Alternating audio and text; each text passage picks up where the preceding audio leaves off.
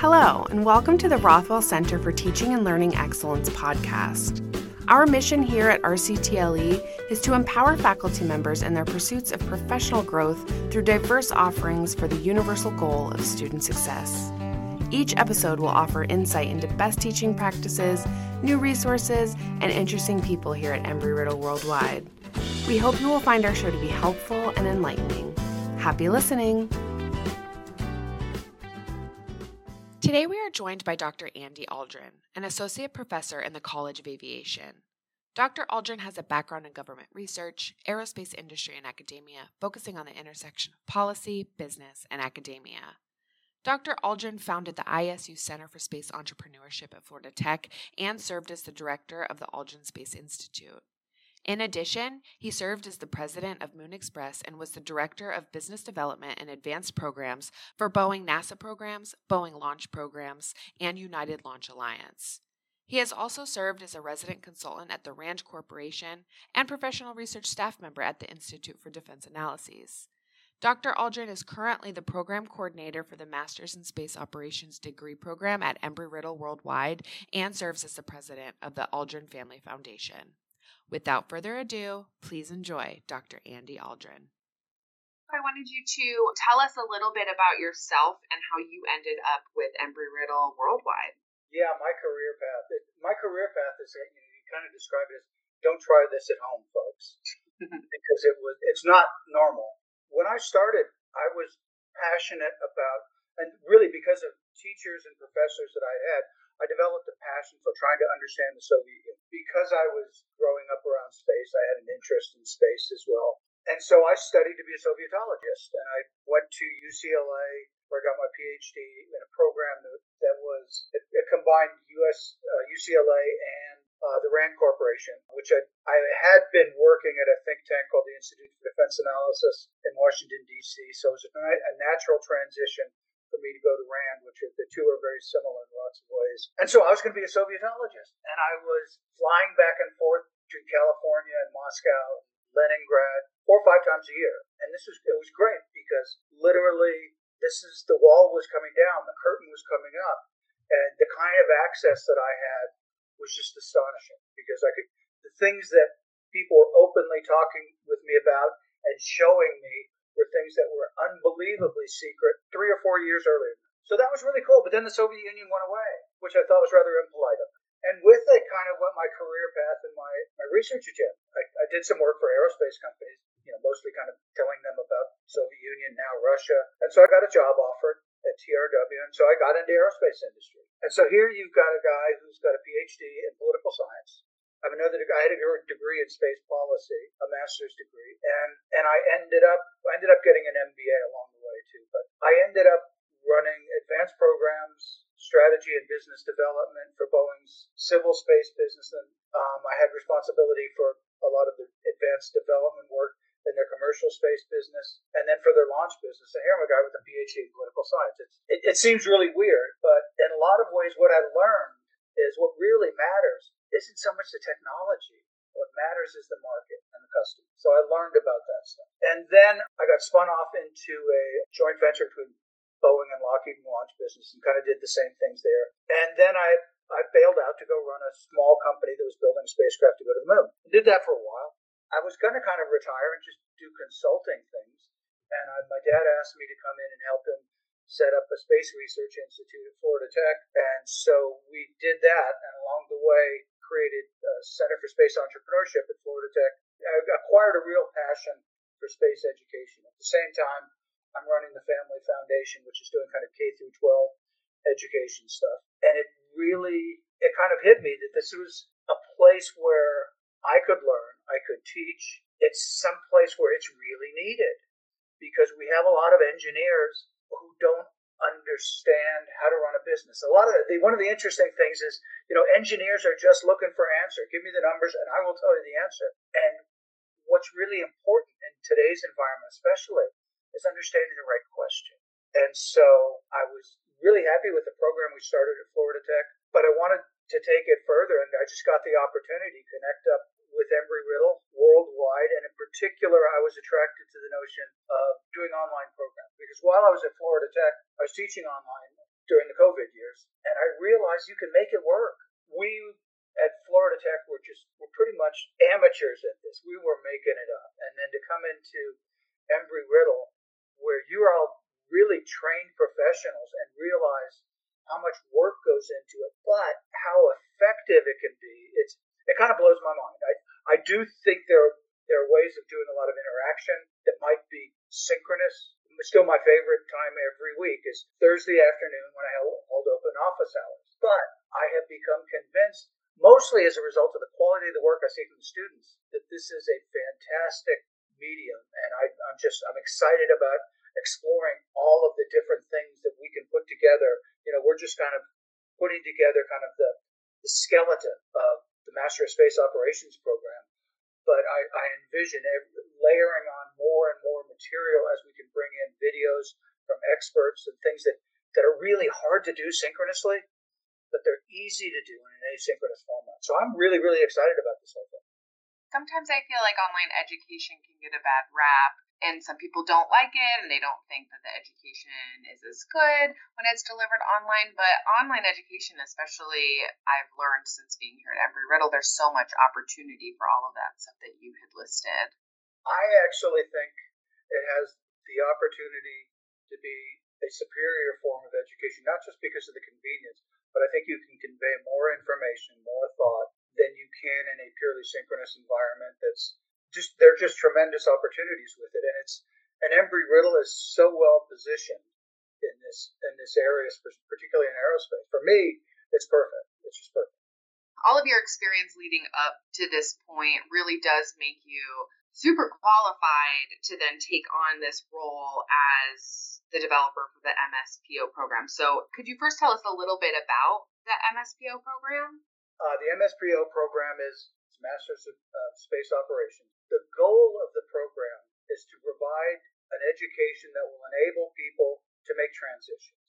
So in some cases, people are transitioning from another industry into space. In some cases, they're transitioning from maybe they're doing test operations or something like that, and they want to get more involved in the design, development, or operations at a management level, at an executive level. Some people want to understand the industry because they want to go start their own business. So it's kind of about enabling transitions. Another way of thinking about it is, and I think this is a really important career framework, is when you start out as an undergraduate, it's really important that you develop a skill set. And what we are doing is taking people that have a skill set, maybe it's in engineering, maybe it's in business, maybe it's in policy, maybe it's legal, and crossing the T is a way of thinking about it, and giving them a broad-based interdisciplinary look at an industry segment, a very dynamic industry segment. So what we try and do is sort of the long-term objective is to set a set of core courses that everyone needs to take. And then instead of organizing our courses by disciplines like avionics or some operations, we actually organize it by industry. And we take a very multidisciplinary approach to it so that what you really start out with are, as I mentioned a little bit before, what are the real questions? So inevitably it starts out with technology is meaningless unless you have somebody that's buying it. I don't care if it's a government. I don't care if it's commercial. It's absolutely meaningless unless someone will buy it. And so we start out with the notion of what is the industry, a little bit of the history, and then fundamentally, how do you make money in this industry? What are the industry segments? Who are the customers? And then you start looking at what are the market dynamics? Is it a high growth industry? Is it an industry where entry is easy? Is it an industry where it's attractive and profitable? And then you start on your course project. I mean, everyone has a course project, which is typically for the industry-based courses, it's design a business. And so you have to think about the market, how you're going to make money, and then you start thinking about the technology. And then you design your rocket. And then finally, what's your strategy for market entry? And so that's the way the program is focused. It's very interdisciplinary. It's intended to put people in an industry and understand what that industry is about. I think that's such an exciting approach. And there's a few things that you said that really stuck with me. The first one being that this program is built to enable transitions, which I think is a quintessential Embry-Riddle move. We have such a huge military population with students who are trying to transition out and continue on their skills, or people who are just coming from different industries. So I think that this program is going to serve that population really, really well, and that's very exciting. I also I kept thinking of the word holistic, like the holistic nature of this program, and how it's not just for the people who are really, really great at the technology part, because you're right, that technology doesn't mean anything if there's no one there to buy it. So we really do need to set these students up for success to enter the field, enter this market, and be successful with it at every angle, the business angle, and not just the tech angle. We did, Dr. Kimberly Luthi, did a study for yet another degree that she was getting on space education. And so we went out and talked to industry and government leaders about what's needed in space education. And they all talked about this kind of, you call it a holistic notion, but it needs to be interdisciplinary. We need to be more than just good businessmen. We need to be more than just good engineers. We need to understand why. If a student is interested in one of the courses within the program, can they just take that as an elective, or is it very specific to the people who are just taking that degree? I think the answer is right now, because we haven't established a really formal sequence to things. Anybody takes anything and it works out. I mean, I think it's better if you understand the broad market ecosystem, if you understand the technologies, if you understand policy and law and program management, you are better equipped to take the classes. But I think you'll get a lot out of it anyway. I actually think there are numerous ways we can do things that can kind of tie if there's the core courses, and then you've got industry courses and launch, communications, remote sensing, etc. If people have interests from other programs at Embry-Riddle that they want to take just one of the industry courses, I think that makes a lot of sense. I mean, it may make sense for some people, maybe people in corporations, to actually put together a customized set of courses that they could take, because we can do this anytime. And I think that's another interesting direction in education, is that increasingly corporations, governments are looking for opportunities to create tailored educational programs. And I think we can do this without a whole lot of modification to the courses we're already developing. So as a subject matter expert, as the course developer, what are some steps that you take as the course developer to ensure that students are able to connect and find relevance with the course material? What I take a lot from is courses I've taught in the past, but I think what I'm trying to find is a framework that works for all of the courses. And so we are using a similar framework for communications, for launch, remote sensing, what have you, and that it seems to work. But I really believe one of the things that's really important to me, at least, is refining it as you go along. And so that's something that I think is important, that you can't be providing old material. And, in the space of the next 12 months, there are things that are going to happen in this industry, good or bad, that are fundamentally going to change it. Is SpaceX going to launch this massive Starship rocket? Is the NASA SLS going to be a successful program? There are a whole lot of things that have to do with communications, and all of these things. I think that my industry space is more unique than anything, but it's not. So I think it's important to figure out ways of keeping that fresh. Okay, well, I think that this is a really good approach. So you're developing it with this framework in mind, but also keeping in mind that the industry is changing constantly.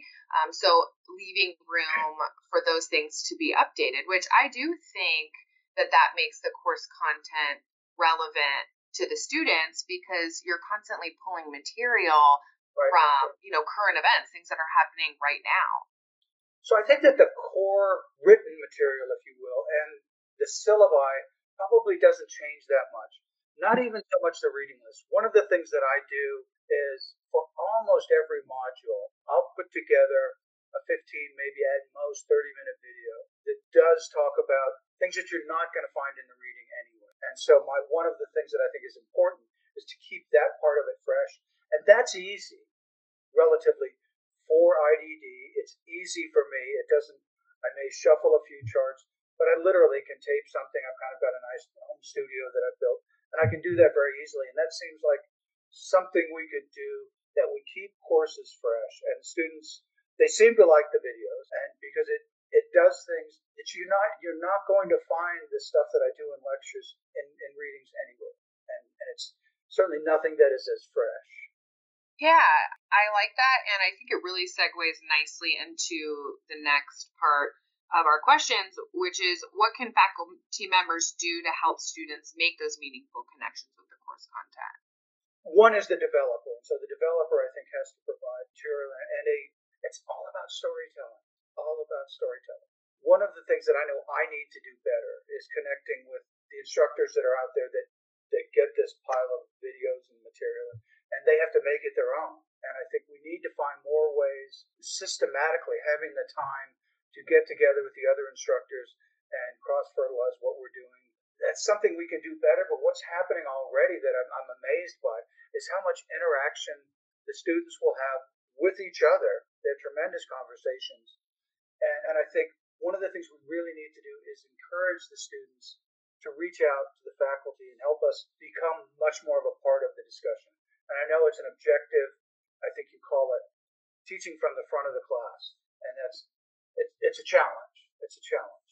I feel like, I'm always trying to catch up with things and stay just a little bit ahead of it, but it's hard to do.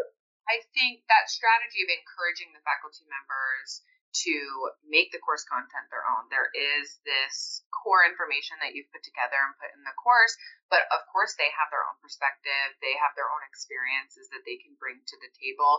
So constantly encouraging them to make it their own. And I like what you also said about encouraging students to reach out to the instructors and making them a part of the conversation, which is really, really important for adult learners to begin with. That's really how they learn, is their instructors recognizing that they have something to bring to the table. I have to tell you, I have been incredibly impressed with the quality of material coming out of my students. I think, as we were running the Space Entrepreneurship Program, it wasn't MIT elite, but it was kind of a halo program, and we were bringing students in from around the world. And I thought we had some great students.